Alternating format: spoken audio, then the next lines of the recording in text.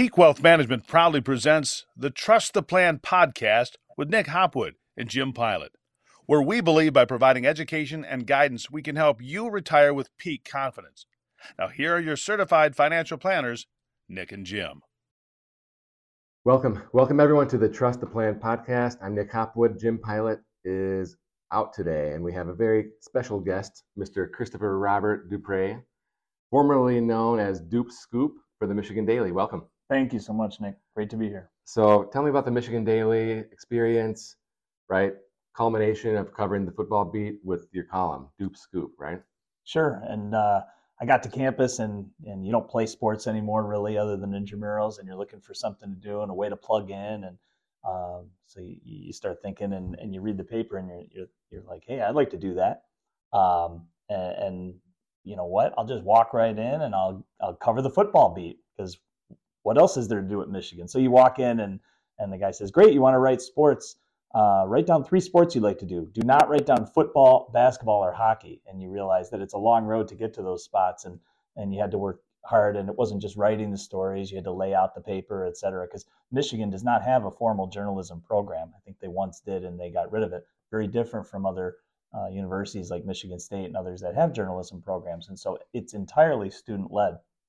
And you get there and you work your way up the ranks, and that's how it goes. Not everyone gets to write the football beat senior year. You have to show your skills, right?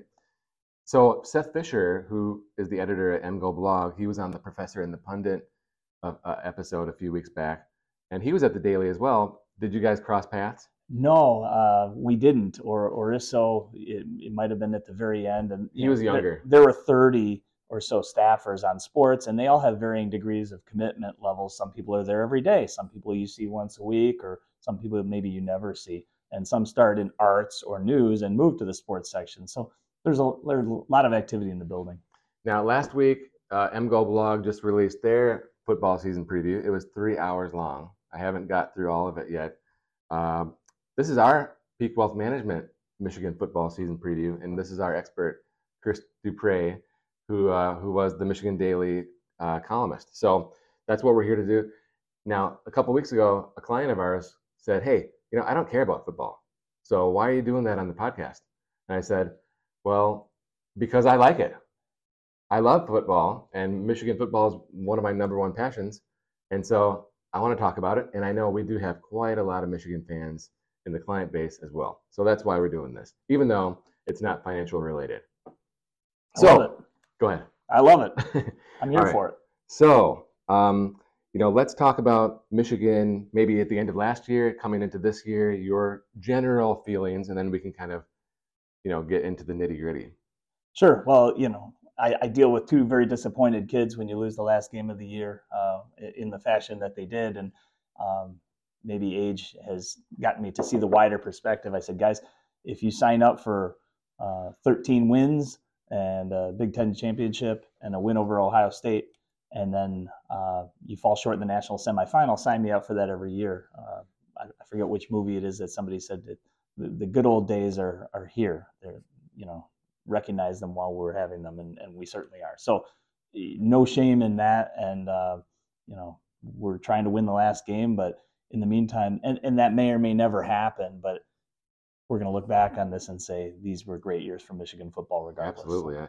I got to stop you there. I had a question that I forgot to ask about your coverage back in the day. So this would have been, you're covering the football beat the year 2000, our senior year. Yes. Down in the Horseshoe. Just give a 30, 60 second. You were texting me about your memories about that game, the Henson win.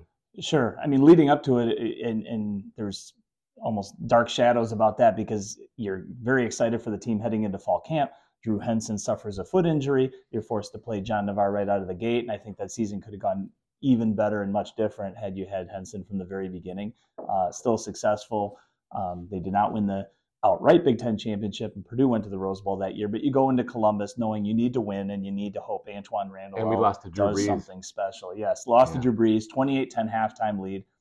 In that 28-point first half, was the most successful Michigan football offensive half maybe in my lifetime. Against a real component. A real opponent, Yeah. but 4 drives, 6, 7, 8 minutes long, controlling the ball, throwing to the tight ends. I mean, it was a masterpiece, and to lose that game is has to be top 10 regrets I've had in Michigan football. I think we watched that Touchdown Cafe on Southview. I think it was me and you and Dave. Yes, I think you're right. Okay, so we go to Ohio State. Tell us about that. We go to Ohio State, and at that point, Michigan was winning 3 out of 4 against Ohio State, so you actually had a quiet level of confidence going into it. And Ohio State gets out to an early lead. It might have been 12-0. I just remember we did not have enough press passes because there were 4 Michigan Daily writers, and the Ohio State sports information director said, "I'll get you 3 passes and you'll like it."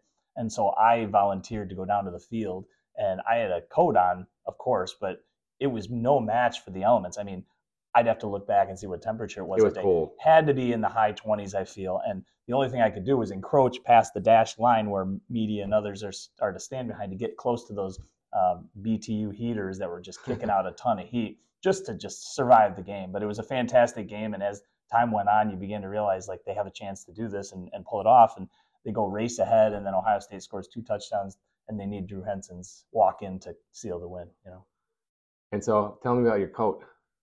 I got it secondhand from Dave Shannon, my roommate, and it was a leather coat, and it had nice pockets and things like that. It was kind of beat up. It was classic for that age of time, and it might have hung halfway down your legs. It was a long coat. Okay, so it was a generic leather coat. Yes. It was not a Michigan branded starter jacket or anything Michigan related.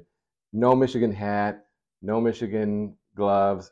Right. Like you're probably concerned about the cold, but also you don't want to get you don't want to rile up the Ohio State crazies, right? Well, you're supposed to be part of the working media, and so even then, you're going to Michigan, you're rooting for Michigan. You can't outwardly show that, and you're supposed to show some kind of level of objectivity, dispassionate nature in your articles and in your coverage. So all of that fit together, and we actually got a tail light knocked out of our rental car on the way back, and not on the way back, but while the game was going on, and we asked the cop, "What do we do?" And the guy's suggestion was go get some red tape from the hardware store and tape it up. And we're like, we don't have time for this. Let's just run the risk and go. In 2002, I was down there. I was in the stands for that game, by the way. And then in 2002, down there as well, and my car got towed. It was parked totally legal, and it was gone. And I didn't have any money. I had to go get out of hock. Oh, all right. Let's get back to the 23 season. Okay. So we have the schedule behind us here. The first 3 weeks are notable, not because of the opponent, but because Harbaugh is serving a self-imposed suspension because of Cheeseburger Gate. It's just going to provide opportunities for other people and other coaches. You're seeing that in the NFL these days, or Lane Kiffin having his assistant take over the team for a scrimmage or a game. It's becoming kind of like the nouveau thing to do to give others opportunities. We don't know enough to know enough, right? And so in the end, they're going to say, I can't talk about it. And then when it's done, they're going to say, well, it's behind us, and I'd prefer not to talk about it. So we will never get the truth on what's happened, right? However, I actually think it presents a unique opportunity. Imagine this. Harbaugh rents out the State Street Buffalo Wild Wings. He hosts something during 2 or 3 of these games, maybe that Bowling Green night game. He walks around, shakes hands, poses for pictures. Entry fees $500, and it goes to the Michigan Victors NIL Fund. And he sort of creates an entertainment fundraising event because he's always looking for the altruistic nature in everything he does. So that's my idea. I pictured, he's at home, right, following the rules, but he's on the phone the whole time with Sherrod Moore through the headset. Yes, I mean the other thing is they have to clearly define what he can and can't do. And I read on the day of the event, he can't be on premises from 12:01 a.m. onward, because otherwise, the guy would just buy a ticket through the State Street ticket office and show up in section 27 with a collared shirt on and just cheer like nobody's business. So you do have to tell him exactly what's allowed and what's not. Yeah. All right. So no concern about the first 3 games with Harbaugh out, right? And so these could be like 50-7 games. Could very well be. And it's interesting because Michigan takes a lot of heat for this non-conference schedule, but I think they've learned, and granted they're playing Texas next year, they've learned that in the end, if you win the Big Ten and you beat Ohio State and you win in Indy, you're going to be in the playoff, and certainly when it expands for sure. So there's not a lot of reason or incentive to play somebody difficult early other than to appease Twitter. But, we see it every year where Alabama will play somebody in the Chick-fil-A Classic. They'll play a name team like a Virginia. They will win 42-10. And in the waning minute 33, as they're counting down the clock and you see sad faces, Kirk Herbstreit will say, again, take nothing from Virginia. In fact, give them credit. This will not, derail their opportunity for a successful season. But guess what? If they go 11-1, no one's going to care that it was Alabama. They're going to get compared to a 12-0 team, and they're going to be viewed as less than. So, why take a risk, right? Yeah, and next year it'll be another 4-team playoff, right? And so if you lose to Texas and beat Ohio State, win the Big Ten, you're still in, right? Just like you said. Right. Now, the following year, it'll be a 12-team playoff. And the incentive, people talk about, it's less meaningful for the regular season. And I'm not sure, I used to think that, but I'm not sure I do anymore. I'm listening to the Joel Klatt podcast, and he's saying, hey, in like week 11, if there were a 12-team playoff last year, you'd have like 25 teams that have a legitimate chance to get in. So are we really dumbing down the regular season at that time? If we know that with 2 games left or 1 game left, we still have a chance? I agree with you. I mean, everyone said that the bowls were ruined when you went to the playoff. I don't care about the bowls anymore. And nobody cares about the bowls. But this almost flexes it back toward there's a lot more that matters. It's like having baseball teams that are in the hunt at the trade deadline. The more you have, the more fun it is. Yeah. The more there is for people to talk about on TV, which is I can't get enough part content. of the gig. I really can't get enough content, right? And now here we are putting out our own content. Right. Okay, so game by game, we have then the Big Ten. We have Rutgers at home. Okay, looks like it's going to be a noon game. Rutgers, I've been rewatching some of these games. They're better. Okay, it's not 78-0 type stuff anymore. For they sure. are better.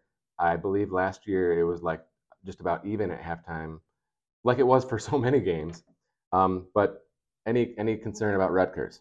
Sure. We played this exact Rutgers team 2 years ago in the home opener and the conference opener on the same slot on the schedule. And we were sweating it out deep into the fourth quarter, if you recall. It was a 1-score game at the end, right? It was, and had a halftime lead, looked like things were cruising, and then the offense sort of ground to a halt. Here comes Rutgers, and they hung around, hanging around, like Teddy KGB said.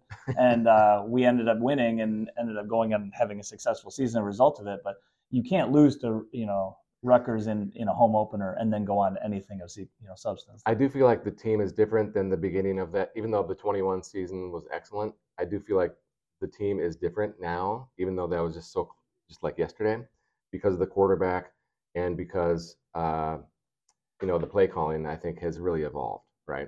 So I feel like we were stagnant, with the offense, and it's really they've popped the lid off. No doubt. I mean, I think McNamara was probably quarterback back then, you had to sweat it out, right? Everyone said he makes great decisions. He's very accurate. He won't put you in a bad spot. Hey, when you play action and you went back, then you held your breath a little, right? And so, we're in a much better place now. But my brother worked in college basketball for about 8 years, and he said people think you just roll out the balls and beat the snot out of people, and it's just not so. Right. So, yeah. All right. Similar story with Nebraska. I think that they have good players. And under Scott Frost in 21, they lost all their games by 5 points or less or something like that. They should have beat us in 21, remember? And last year he got fired, right, mid-season. So now they have an exciting new coach coming in, right? Does it take a long time for him to turn it around, or is he going to step in and really get the most out of these pretty good roster? Yeah, I didn't follow Matt Rule all too much at Baylor, and I don't hold his NFL stint against them in the least. So probably a great hire for them. But you get an early sense of what's going on because I think they play at Minnesota in week 1, which, you want to see great week 1 matchups. That's matchups. Next Thursday, right? It's going to be, they always play Thursday night, TCF Bank Stadium, Minnesota hosts somebody. Yeah. And this year, instead of it being New Mexico State, it's a conference game against Nebraska. And, I'm loving it because you're going to get to see what's up. And imagine the pressure on PJ Fleck, right? I mean, we're not talking about Minnesota yet, but if you lose at home to Nebraska in your conference opener, with a newer quarterback. He's won 9 or 10 games every year there, or the last 3 years anyway. Yeah, he's not hot seat material, but people aren't going to be pleased if you can't beat Nebraska at home. To them, that's probably minimum requirements. So it'll be interesting to see what Nebraska is. We had to play there at night. We I had to sweat it out certainly, and they had one last possession where we had to kind of turn them away, and it was very stressful, and it was a key turning point in that season, I think, or key inflection point for sure. Do we know if that's at night yet? I don't think they've announced the game time yet. So no, and okay. then we go to at Minnesota, and I think that'll be a tough one. I think that'll be the first real challenge, in my opinion. For sure. What I do feel good about is Minnesota looks and acts a lot like Michigan, right? They want to run the ball. Ibrahim used to carry it like 35 times, a game, which is unheard of. So they want to run the ball. They want to muscle you up front, and the quarterback is sort of McNamara-ish. It's a new quarterback, I think. Yeah, this Kaliak Manis, which I get a kick out of. Last year he started. They had Tanner Morgan, who was literally there 6 years, and then he got hurt, and they had to start this. I think his name's Athan Kaliak Manis.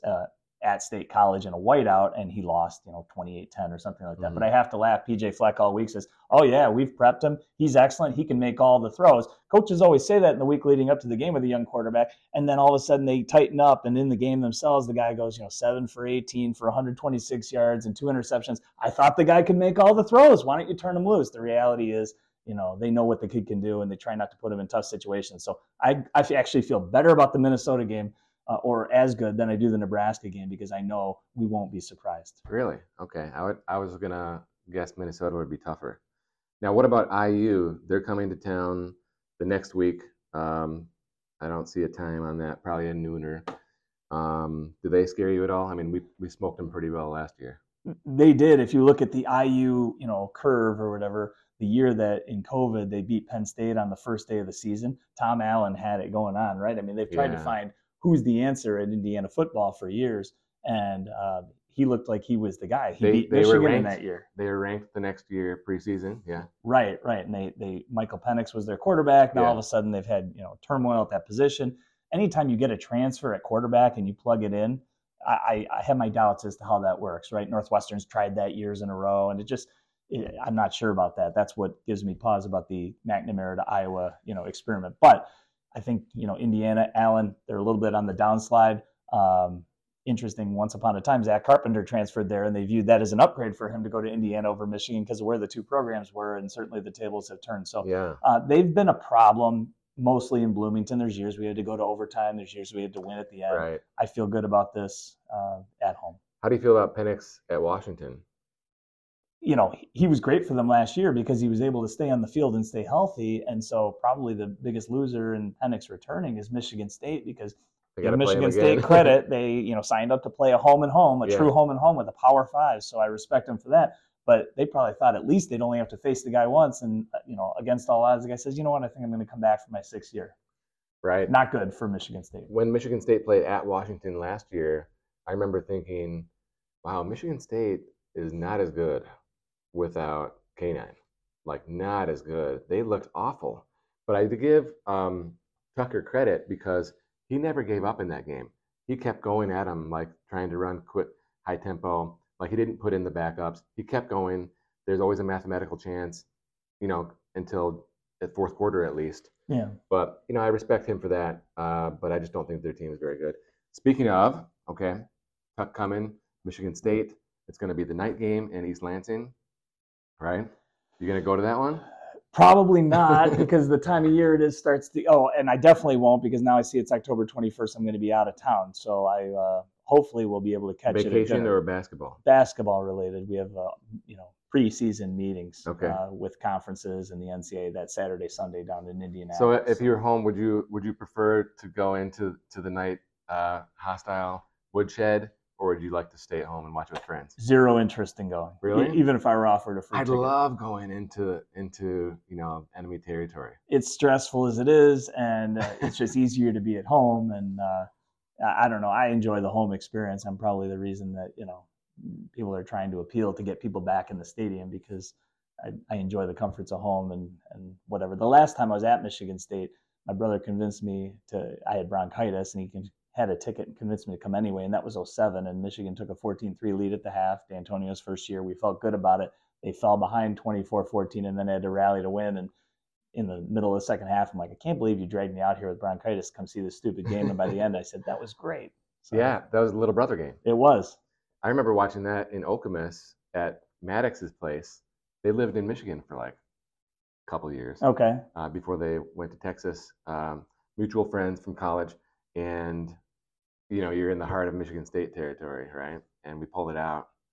I remember it was his kid's first birthday party too. Huh. Okay, so Yes. then Purdue. I know you love Purdue.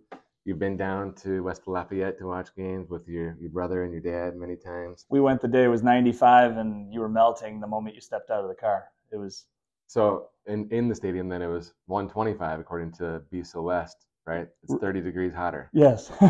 And Harbaugh was wearing long sleeves. I think, if anything, just to prove that it was no big deal to him. Like, imagine how slimy that was when he took it off and threw it in the hamper. Ugh. All right. Yeah. So, okay. Purdue's coming to town. They won the West last year. We handled them in the Big Ten championship game. I remember I went to that game as well. I'm sitting, I'm standing while the Purdue fans are exiting. I'm going to wait till the very end. And the guy's like, well, we kept it close for a while. And I was like, okay, Sure. But, that was the mindset, and I understand. And they're coming to town. It's going to be cold, November, new coach as well, Yep. right? Yep. So what do you think about those guys? Yeah, I mean, no matter who Purdue plays at quarterback, they all seem to be the same type. David Blau, who's had stint with the Lions, and Aiden O'Connell, who's now gone, right? They all throw 5 touchdowns, maybe 2 interceptions, and one of them is like an 86-yard pick six the other way. It's like the ugliest looking box score you've ever seen when Purdue plays. So, I don't know much about Ryan Walters. Yeah, the guy they got from Iowa, Charlie. I can't think of his name. Charlie Hustler, or whatever. That the guy was really good. Yeah, that he had a lot of catches in the Indy game. They used to call him. Yep, for sure. He was a player. So yeah, Charlie something. Yep, Charlie Jones. All right, so no real concern with Purdue. No. Yeah. Now here's a real challenge, in my opinion, at Penn State. The beauty is that it's a day game. It's a nooner, no whiteout.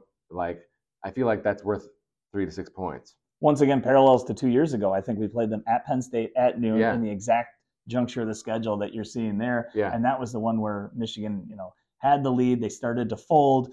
McNamara got hit, fumbled. Penn State recovered. They scored and went for 2, I think, to tie it at 14. I'm in the car driving somewhere, and at that moment, I felt the odds were extremely stacked against us. You're going to take over at the 25 if you don't make a first down. We know what happens next. And then they found Eric Hall for 45, 50 yards. That short little drag route that was wide open, and no one, like, he ran 40-some. Can see it in my mind. And of course, at that moment, I was, we're fresh off the COVID year, and I'm thinking, if you blow this now, there's a severe loss of momentum. And so it was a great Michigan win. It was. And usually we've been trading blowouts at, home and home, right? And so that was going into Happy Valley with a tight win.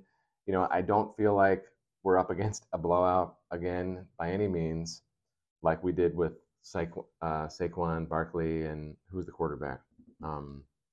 Forget. But remember when every time they had the ball, I mean, I was like, Hackenberg? No. Okay. No.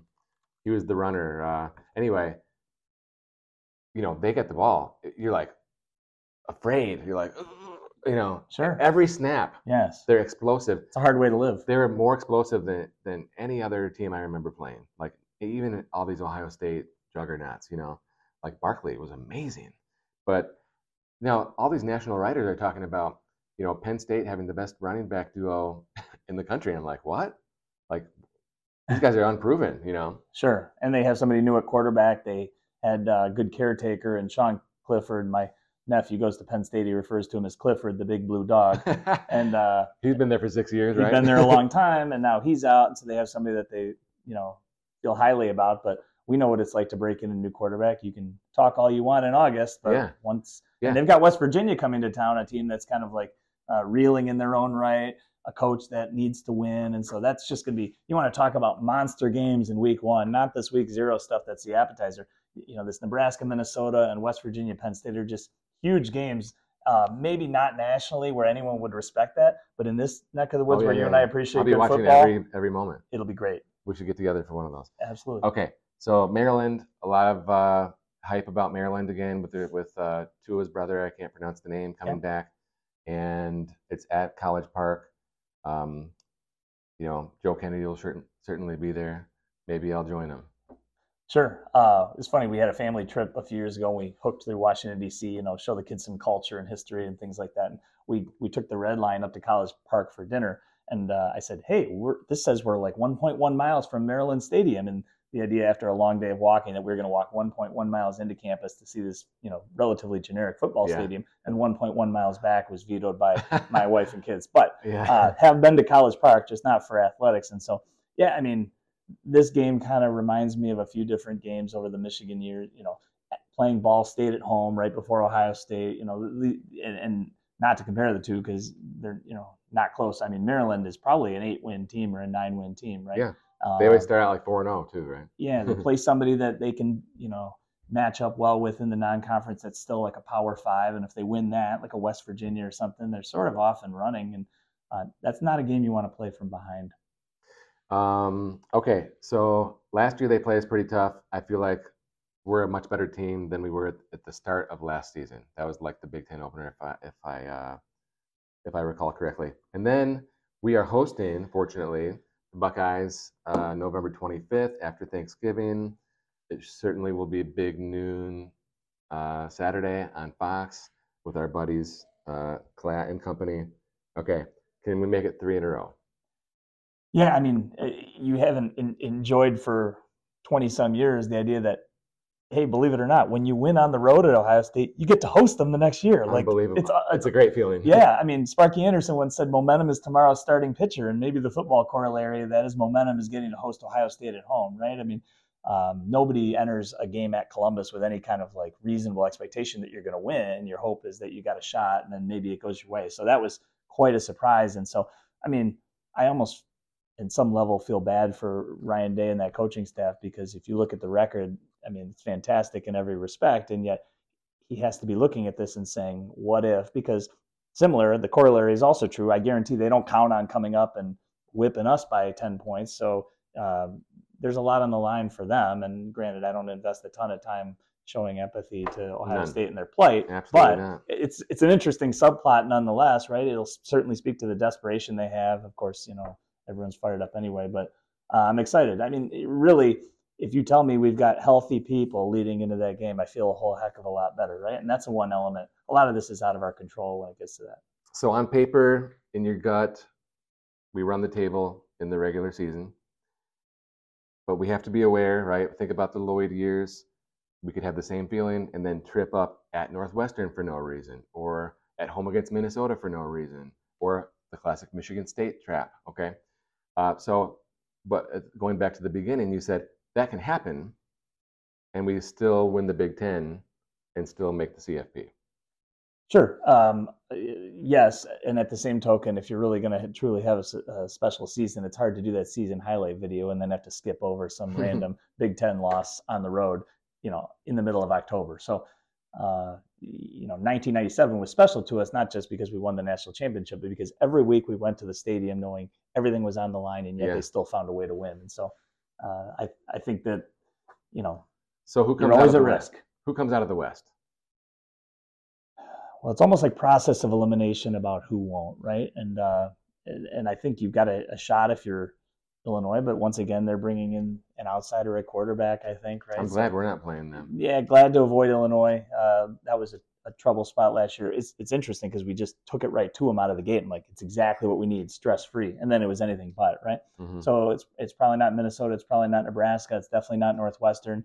So that's why people are excited up in Madison, is because they see that the road has, there for Luke Fickell and for the taking. Of course, they didn't look very good in the spring game. You don't necessarily expect them to, but they've got momentum themselves. So we should be able to handle any of the teams from the West. So we three-peat, and then we're back in the CFP. TCU game, I don't want to talk about it. Okay, it was the trap game basically. It was the Michigan State. And then we run it for 54 yards on the first play. It's like, I knew we could power through these guys up front. Yeah, exactly. Okay, so we're going to be up against Alabama, Georgia, pick your USC, pick your other Clemson team. will want to get back, right? I mean, okay, the classic power teams. So we haven't figured that out, right? Now, what do you think this year?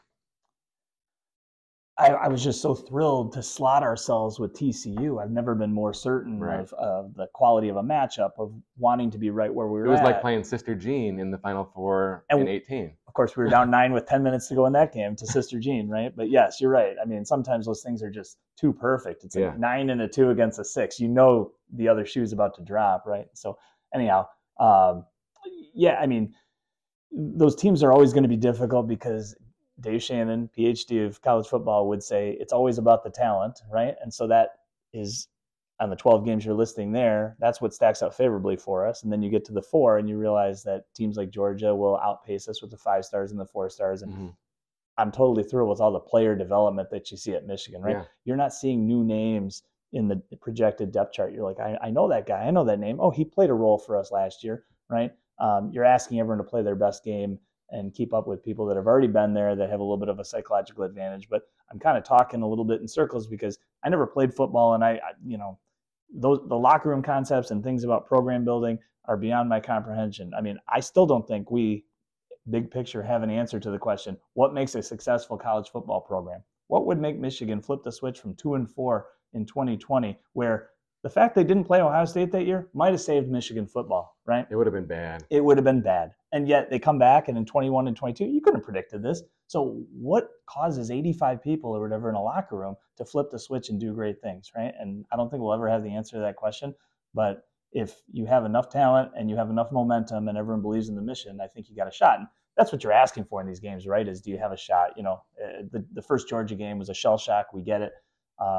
If we played 10 times last year, we would have won 8. Okay, let's learn from it and take the next step, right? I mean, the thing about Harbaugh is they said he'd never stay. He stayed. They said he'd never beat Ohio State. He did. They said he'd never win the West. He did. They said he'd never go to Indy, never win in Indy, never get to the CFP. He continues to check these off, and every time people that are naysayers have less and less. He's a winner. Let's talk about quarterback for a minute. So Joel Klatt had his preseason top 5: Georgia, Michigan, Ohio State, Alabama, and then Penn State. So the only team out of those top 5 that have a returning quarterback is J.J. McCarthy, Michigan. The other 4, they'll be new quarterbacks. Okay, so you said, hey, you can be an August hype machine, right?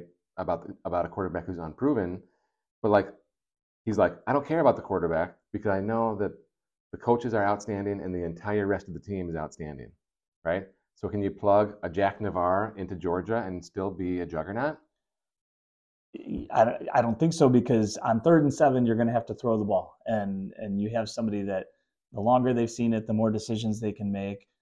I think they're going to put you in better spots for that. Doesn't mean any of those other 4 quarterbacks can't get there over the course of the year, but until they prove it, they haven't proven it, right? And we have the luxury of having somebody that we have total trust in. Doesn't mean he's going to, go 26 touchdowns and 0 interceptions on the year. No one expects that, but the idea that there's going to be good, competent decision making, and of course, the health is critical, right? In years past, we had this whole, hey, I'm going to start, McNamara in one game and McCarthy in game 2, and we'll probably be okay with either one. And now you're seeing a drop off that's somewhat significant. And so the health of the guy behind center is, I kind of like the way that he played that out, by the way. I thought it was he got criticism good for it, and now you see it was good leadership all the time. It was great, and it was decisive, and it told everyone what they were going to do, and the decision was laid clear. And no one ever goes back and gives him credit for those things 12 weeks down the road when the season's successful, but they want to give him a problem about it in late August. Let's talk about 2004 for a second, right? Gutierrez got hurt right before the first game, so Chad Henne steps in. No one even knew that was happening, right until kickoff. And so Chad comes in. He's throwing to Braylon for the whole year. They have a share of the Big Ten, So there's an example, right, where you can have a true freshman come in and still have great success if everyone. I think that was a great team. It was a good team. That was like the Michigan State comeback, yeah. And I don't think that was the Rose Bowl, the Texas Rose Bowl game. I think that was a couple of years later, wasn't it? They had 2 Rose Bowl games that were in close succession. Texas and USC. And the USC one, didn't they lose 13-3 or something? It was low scoring. The Texas one was like last second field goal kind of thing. And then the USC one was a blowout. It was the weekend I got engaged, New Year's of turning into 05, and Texas kicked the field goal to beat us, and I was very upset, and I said, don't worry, Michigan gets here most years. That's funny. Well, that's probably a good point to close out on. So, any closing thoughts? Any fun predictions? Any wacky, you know? I'm hoping it's not wacky, right? Like this is Yeah. the year you don't want craziness to happen. You just want to kind of play the games and have everything go according to plan, right? It's funny compared to prior quarterbacks we've had. At least I don't think there's going to be an emphasis on running the football for the quarterback. I think he'll be very safe with his body. Remember how Dylan McCaffrey used to just take chances, take shots, kind of go head to head with linebackers and things like that. I mean, even I saw Brian Greasy in certain games on tape run the football at Penn State, and you'd hear the crack of the pads, the types of things you wouldn't want to subject your quarterback to nowadays. So I'm just hoping everything goes according to the book. And if that's the case, I think it's going to be a special year. Well, there you have it. We have an undefeated prediction CFP appearance. Sounds like, we have a real chance according to Mr. Duprey here at Dupe Scoop. Thanks for joining us. No problem. Thank you. By the way, I love your T-shirt. Hey, if you're listening on the podcast, hey, check out the video edition on YouTube. You get to look at the schedule and you get to look at the T-shirts. Yeah, there you go. So we'll see you next time, and we'd love to have you back next year. All right, let's do it. Peak Wealth Management thanks you for watching and listening to the Trust the Plan podcast, featuring certified financial planners Nick Hopwood and Jim Pilot. If you enjoyed our program, please subscribe and share. If you'd like to learn more about our services, please visit peakwm.com. peakwm.com today. See you next week.